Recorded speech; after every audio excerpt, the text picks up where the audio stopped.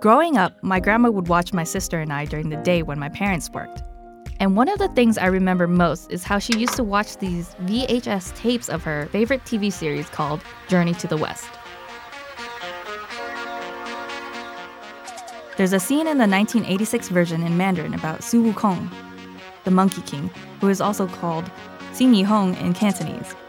The episode is about his humble beginnings, and my sister and I always like to reenact this one scene. He ends up in a food establishment, but because he is a monkey, he doesn't know much of the world of man. He copies an order of noodles from another customer. Not knowing how to use chopsticks to eat, he proceeds to pull the noodles way up high, standing on the stool and then onto the table, so he could finally see the end. He abandons the chopsticks and starts pulling the noodles into his mouth. Being impressionable and young, my sister and I mimicked the scene and also pulled our noodles as high as we could. As a kid, I don't remember there being a ton of characters, shows, or movies that featured people like me. There were martial arts movies with Bruce Lee and Jet Li, which I watched so many times. I was constantly practicing my kung fu around the house. Sometimes I pretended I had a staff. I wanted to be like the monks I saw in those movies. Other than kung fu movies, there weren't many Asian characters that I could relate to at a young age. I remember being so excited when Disney's Mulan came out. It was the first time I saw someone, a character, based off of someone like me.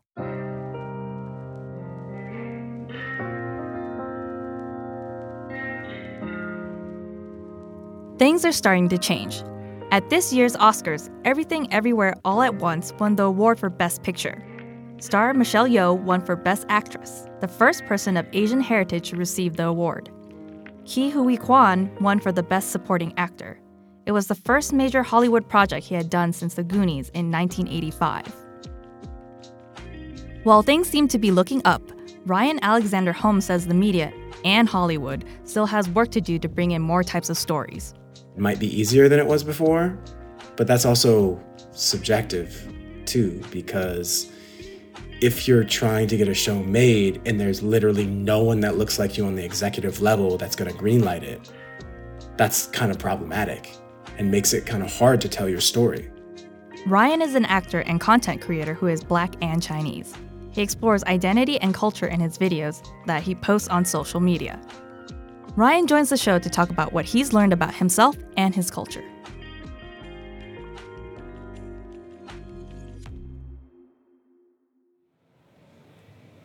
Hi, Ryan. Thank you so much for joining me.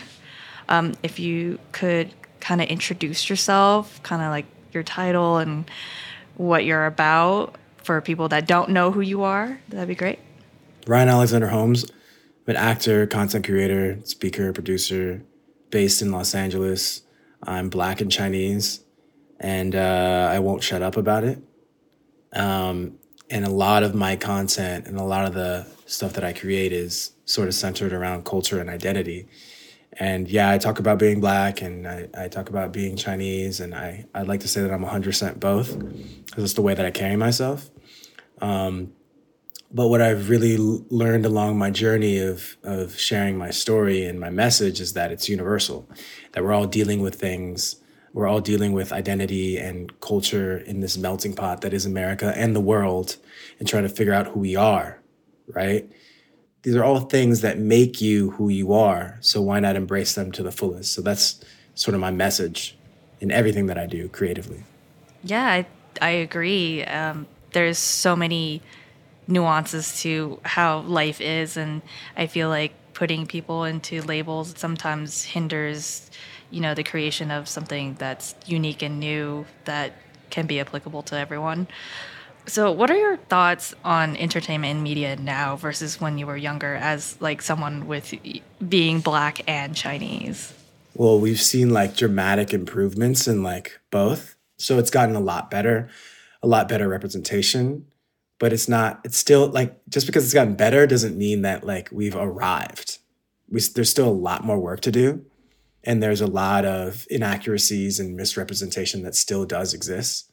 It's like something that I dreamed of having as a kid, because I didn't have it. I didn't have a lot of people that looked like me on TV doing things that I wanted to do or embracing things that I wanted to embrace, right? Like, a lot of drug dealers, a lot of gang members, and that was like sort of hyped on the Black side, right? And then on the Asian side, nothing, basically, you know? I rewatched Rush Hour and Jackie Chan's Rumble in the Bronx like 20 million times because that's like what I had. That's also not to say that we didn't have like great Black representation, like Moesha and Living Single and Different World. Like we had so many, but we've seen also those disappear too, right? We still got Black Panther. We still got a lot of like huge Black representation and African representation too, specifically.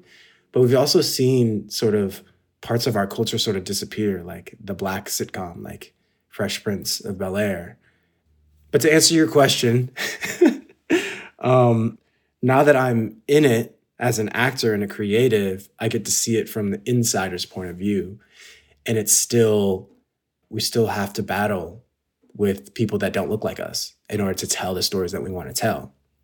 Yeah, it might be easier than it was before, but that's also subjective too, because if you're trying to get a show made and there's literally no one that looks like you on the executive level that's going to greenlight it, that's kind of problematic and makes it kind of hard to tell your story because you're not surrounded by people who actually understand you and see your story as valuable and see your story as relatable.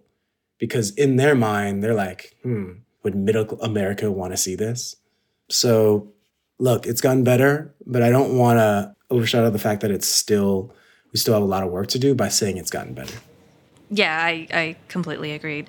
Just because I feel like even when I was younger, like, you know, looking for media for someone that looked like me, I was like, okay, what do I get to choose from? Bruce Lee, Jet Li, like, and these are all wonderful actors, but they're typecasted into like these martial art films.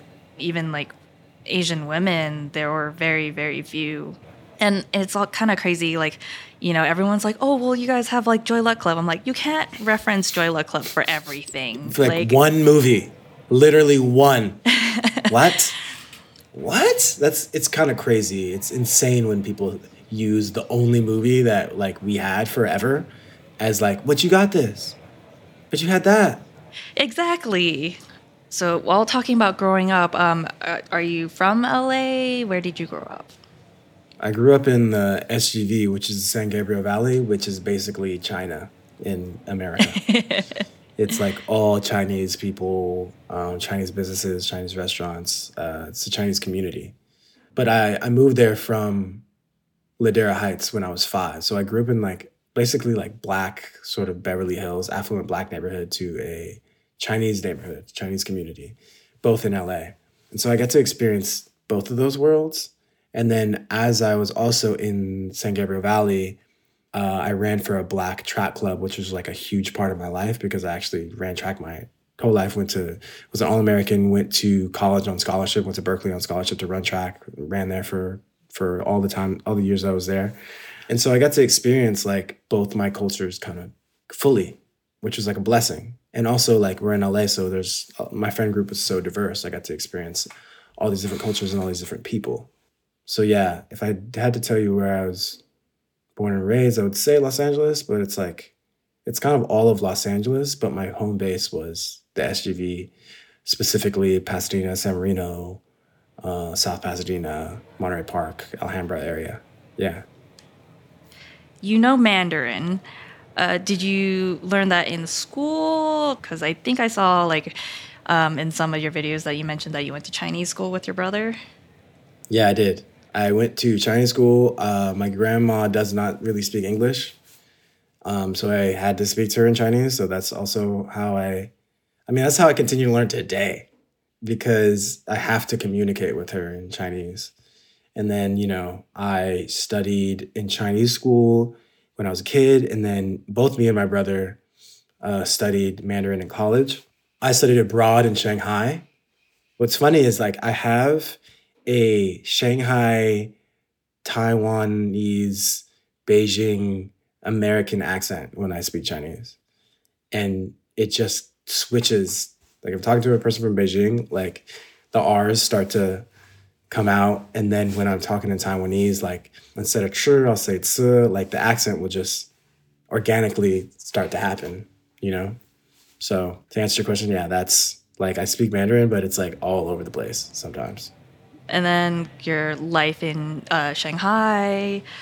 Do you have like maybe a particular experience you would like to share about being there? About Shanghai? About Shanghai or China in general? Yeah, I loved it. I it wasn't what I expected it to be, but it was also more than I expected it to be.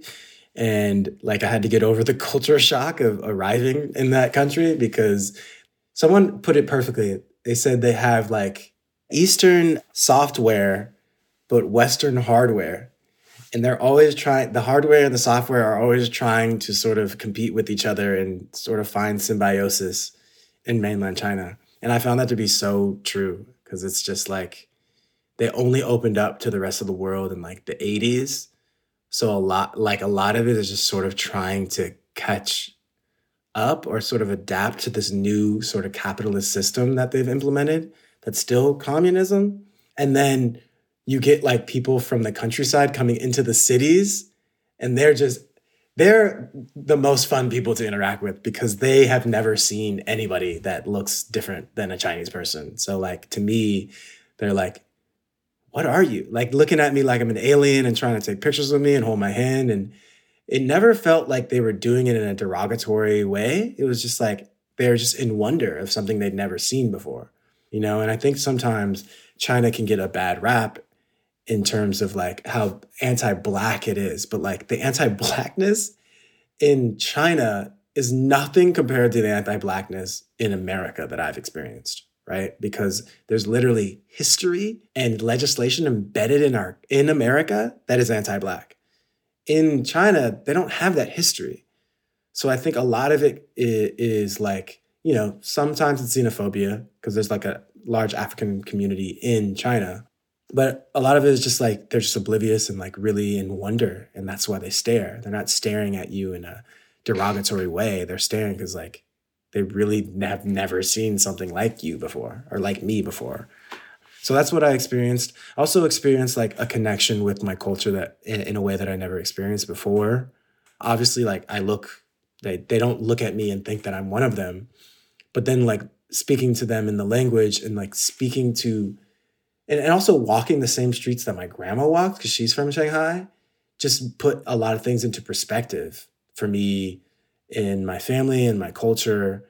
Like, because it's different when you're actually like breathing the same air that like your ancestors breathed, you know, and walking amongst like these people that you actually do share blood with and where you came from, right? Like my grandma and my mom are immigrants, you know? So it's interesting to go back to where they came from and spend time there, only understanding them in an American context. So I thought that was powerful too.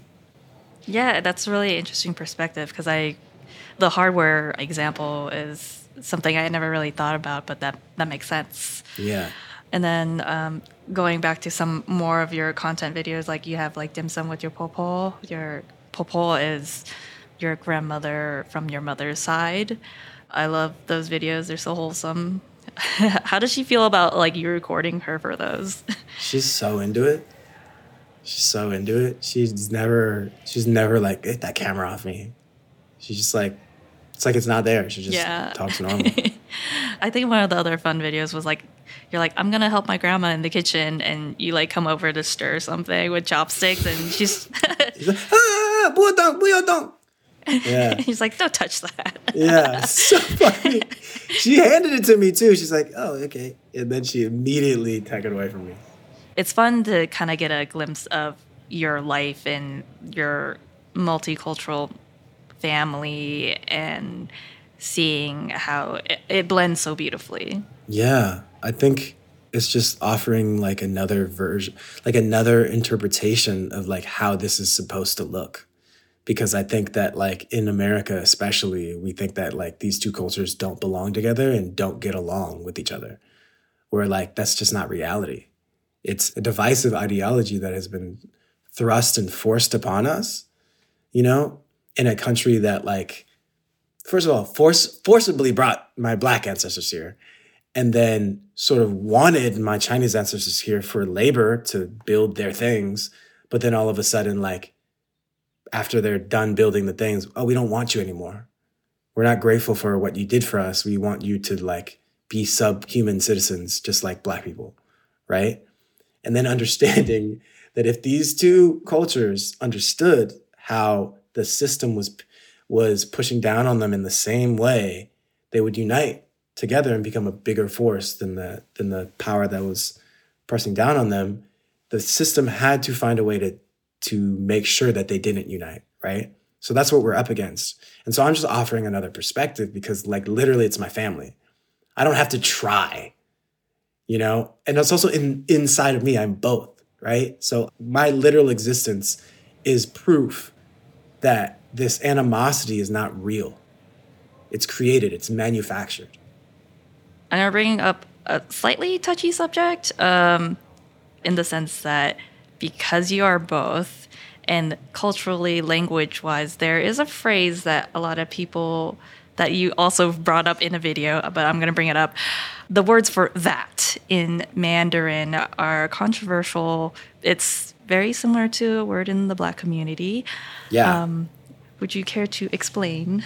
It's funny. It's actually funny to me because it's like, it's such a beautiful opportunity to bridge, but it turns into like a very divisive conversation where it's just like, yo, this is just a word that like has nothing to do with that other word. And it's fine. It's just words sound like things in other languages, and that's totally fine. Like, that is an opportunity to learn. And so the way that I show it is like how ridiculous it is and how funny it can be that this misinterpretation can happen. Because sometimes it turns into like Chinese people are racist. Chinese people are racist because they're speaking their language? You know what I mean? No, they're not. Like, and they should be able to say that word. And we should also be able to communicate with each other to know that that's not what they're saying, right? But also, like, I've been on the receiving end of Asian people calling me or Chinese people calling me the actual N-word. That's not right either. And what's also funny about it and ironic about it is that they're not saying it to me they weren't saying it to me in a derogatory way. They were saying it to me in sort of like a brotherly way. And I'm like, I don't think that you should do that. I don't like it when you do that. You know what I mean? But you're Chinese and I'm Chinese and you're also Black. So like, I should be able to say it. It's like, the math ain't mathin' on that, buddy. You know what I mean? So there are all these sort of miscommunications, misinterpretations, and I think what's necessary is a conversation. So if I can create a piece of content that can create a conversation that's not from a place of maliciousness or animosity or divisiveness, then I'm going to do that, you know, to show sort of the irony of the situation so that people can, first of all, people can laugh about it. And then that opens and lets their guard down so that they can have a conversation about it.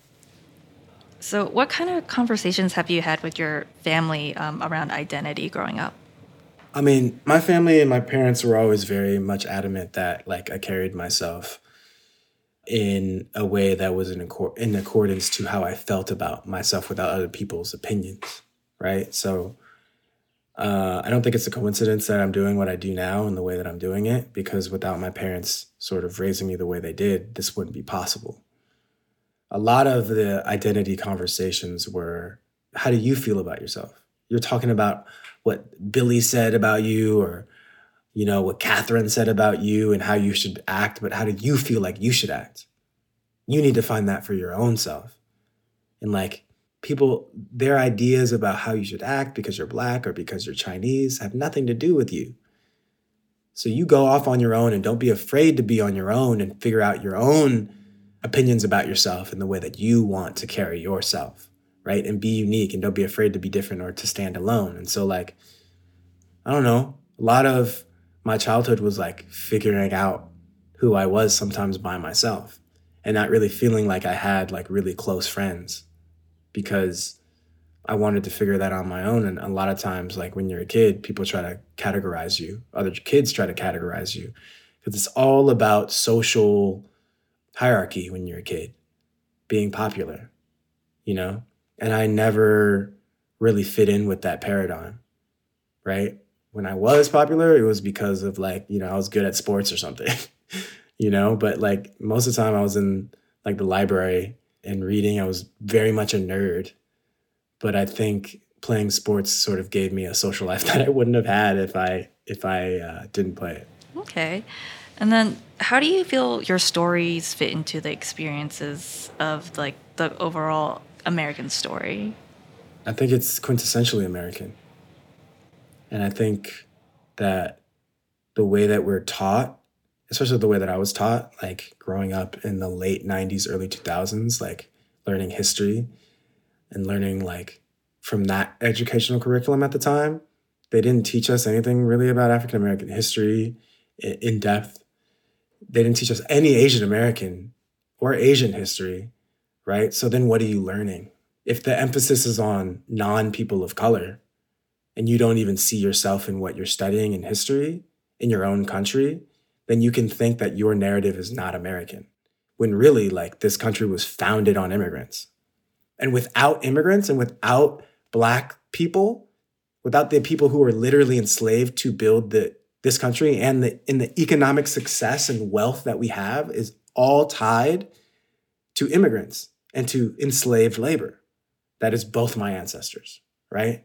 The success of America, what it is, the powerhouse that it is today, would not even be close to what it is without us, right? So why the hell do we think our narratives are not important and not impactful and also not American? As a public facing figure, I assume you get a lot of feedback. How do you deal with like the positive and negative, I assume, comments that you get? Staying grounded, like with the people that I love and my friends and my family, right? So that I don't get lost in sort of the negative things that are said about me or to me in my comments or in my DMs. And also having compassion for those people who are lashing out at me by understanding like that's pain that they're projecting onto me, internal pain, right? And also, I cannot react to that with my own projection of the pain that they've projected onto me. Like I can't let their projected pain enter me and then project it onto them. I'm continuing the cycle, right? So honestly, it took me a long time to get there, but I thank those people. Not to them. I'm not like, thank you for calling me the N-word. I thank them internally because you're testing me and making me understand that like I cannot go to that place anymore. There's too much to lose. And I cannot sacrifice my mental health by going down that path with you. And also I can have compassion for you because you may not have had the resources that I've had in order to arrive to this place, right? So if I do respond, which I try not to, I'll try to make it with love. But most of the time I just don't respond and I focus my time on other things that are more fruitful for my energy, and that feed me more down the path that I need to go to. Because if you start focusing on the negative things that are said about you, that can become your identity, right? And you can be sucked into that negative feedback loop of trying to prove your worth to these people who already don't see eye to eye with you. Why not take that energy, try to understand where they're coming from, and then sort of like try to create content that sort of reaches those people in a non-threatening and non-malicious, non-retributive way. Like you're not trying to get revenge. I just made up a word, but in a non-vengeful way. Someone said this negative thing about me. I wonder where that comes from. Let me talk about where it came from and where I think it might have come from and how I can relate to that and how I've said something negative to somebody once and how I can distill that moment and understand where that's coming from and then have compassion with it. And also make it funny because that's just what I do. So you're in media and acting. Have you seen changes in the industry like involving these type of themes? Yeah, I think, yeah. I really enjoyed Everything Everywhere All at Once because it was such a groundbreaking film because it didn't rely on Asian stereotypes. They were just like being who they were. And then also it was like this crazy sci-fi, futuristic, surrealist, almost like a play but talked about all these themes in a way that have never been talked about before, and also didn't make anyone an enemy. Like sometimes it's like the older generation is the enemy, or the younger generation is lazy. They didn't do that. They really sort of empathized with each generation.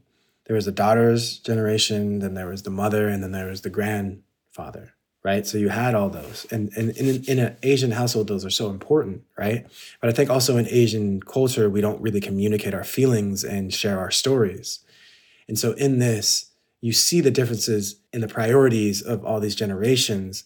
But then by the end of the movie, you sort of empathize with each generation and understand where they're coming from, and understand that the miscommunications were a lack of connection and trying to understand the context of where the generation was coming from. And at the end of the day, it's all love, because all the actions that are driven by that generation are love and wanting to impart wisdom for the next generation so that it's better. Sometimes the way that it's imparted is kind of toxic, right? But if you can understand where it's coming from, then it's not so toxic. And then you can talk about, like, you can have a conversation about, like, hey, you're saying this to me, and I understand actually where you're coming from. So let me talk to you from that place and not attack you and say that you're wrong. Let's have a communion with each other. So I think that it was very cathartic to watch that movie, because it's like, oh no, yeah, my parents love me. My grandparents love me. They just have different opinions, and that's fine. We can agree to understand where we're both coming from, even if we don't agree on the way that we want to live our lives or get to that place that you want to get me to, right? But I can tell you why I want to go to that place, why I want to be an artist, how that is fulfilling to me, and how it actually can bring honor to the family. You know? Have you gotten much pushback choosing to be an artist? Absolutely. Absolutely. I think the goal for me was always, or the path that my family wanted me to do, was be a businessman and be the businessman of the family. And ironically, like, I'm doing that now, but it's like through the way that I want to do it, through art and through the creative processes that I use in order to express myself. And I think it was very hard when I had graduated from college and I wasn't working, or I didn't want to work in finance. And I didn't really talk to my parents for a little while. And it wasn't like they excommunicated me, and it wasn't like, I'm not messing with them anymore, like I've excommunicated myself. It was just like, oh, I need this time, this year, to figure out what I want to do and who I am.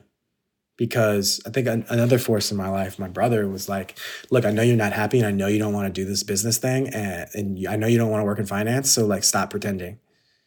Figure out what you want to do. It's like, yeah, I know, but, like, I don't know, man. Like, I think I have to do this, because, like, what else am I going to do? I'm going to be an actor? That's so stupid. Doesn't even make sense. Like, everyone wants to be an actor and everyone fails. It's like, so did you try? Because I know damn well you don't want to do that. So, like, why wouldn't you try to do something that you actually would be passionate about? So a lot of it is just like, a lot of life is just taking the leap in a direction that scares the hell out of you, and a direction that, like, your heart wants you to go in.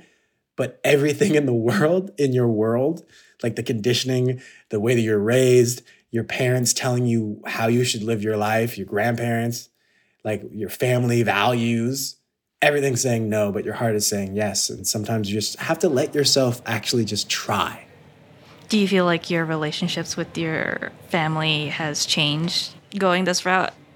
Are you closer now that you started creating, like, content like this with the videos with them, and having them involved in your decision to go into acting? Yeah. I mean, yes and no. Like, just because if I pursued a career in business, that wouldn't mean that I wouldn't be closer with my family. It's just a different way of being close, I feel like. I don't know what that route would have been. That just wasn't my path. But I will say I'm very close with my family in a way that I haven't been before, because I'm investigating sort of my culture and my identity, my roots. And obviously that incorporates, like, my parents' story, my grandparents, and all my individual family members' stories. So yeah, I would feel like I'm very close in a way that I never have been before. But I wouldn't go in to compare it to, like, had I gone in business, would I have been close? No, yes, no, I might have been closer. I might have been closer in a different way. Who knows? but this is the path that I'm on, and it's very fulfilling. And it's mind-boggling because like I'm doing what I want to do, which was insane because you just don't. Growing up, I didn't think that I could do what I want to do and make money after, my MBA career. Or my NBA hopes were shattered and my Olympic track hopes were shattered. I'm like, okay, I guess I have to do what I don't want to do now, and just deal with that. But now I'm like doing exactly what I want to do, and I'm sort of like, I'm making it. And I still haven't gotten used to that feeling of like doing what I want to do and actually making a living. I've been actively making a living out of it. It doesn't feel real. And I'm not really necessarily relying on somebody else to tell me what to do or, on a paycheck from one individual company where I have to like make sure I act in accordance to their mission statement and their values in order to receive my paycheck, So it's scary, but also very fulfilling. How important is it to you to use humor when you talk about the content that you create? I think it's everything because it lowers people's guards down to actually listen to a topic, right? Because we live, especially in America at this time, in such a divided, divisive, polarized sort of nation in terms of like our beliefs, which like a lot aren't even like nuanced at all. Like someone will say something and they'll be like, well, I don't agree with anything that person has to say now about anything because they took a side on some certain topic. And I think that's so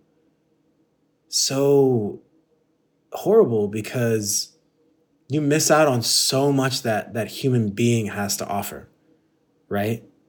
And you don't really allow that human being to be a human. You sort of compartmentalize them into an evil being that's actually not human, so you don't treat them as a human. And then you actually start to act in a way that is inhuman. And honestly, that completely deads any kind of connection that you can have with that person. Because at the end of the day, we're all humans and we all have families. And we all love, our mothers and our fathers and our brothers, sisters, daughters. Like, that's something that we can connect on. You know what I mean? And doing activities and culture and food, right? Like, we can relate to each other on all of that. That was my conversation with Ryan Alexander Holmes, actor and content creator based in Los Angeles. You can see him on YouTube, TikTok, Instagram, or maybe on TV. He has a lot of very fun and cute videos with his grandma and are definitely worth checking out. For more information on this episode and the series, head to pbsreno.org/Refugee's Daughter. And a special thank you to Ryan for joining the show. Subscribe to Refugee's Daughter wherever you listen to podcasts and give the show a rating and review. I'm Christina Lee, and thanks for listening. This episode was written by Christina Lee with production help from Divergent Point Media. Refugee's Daughter is a presentation of PBS Reno.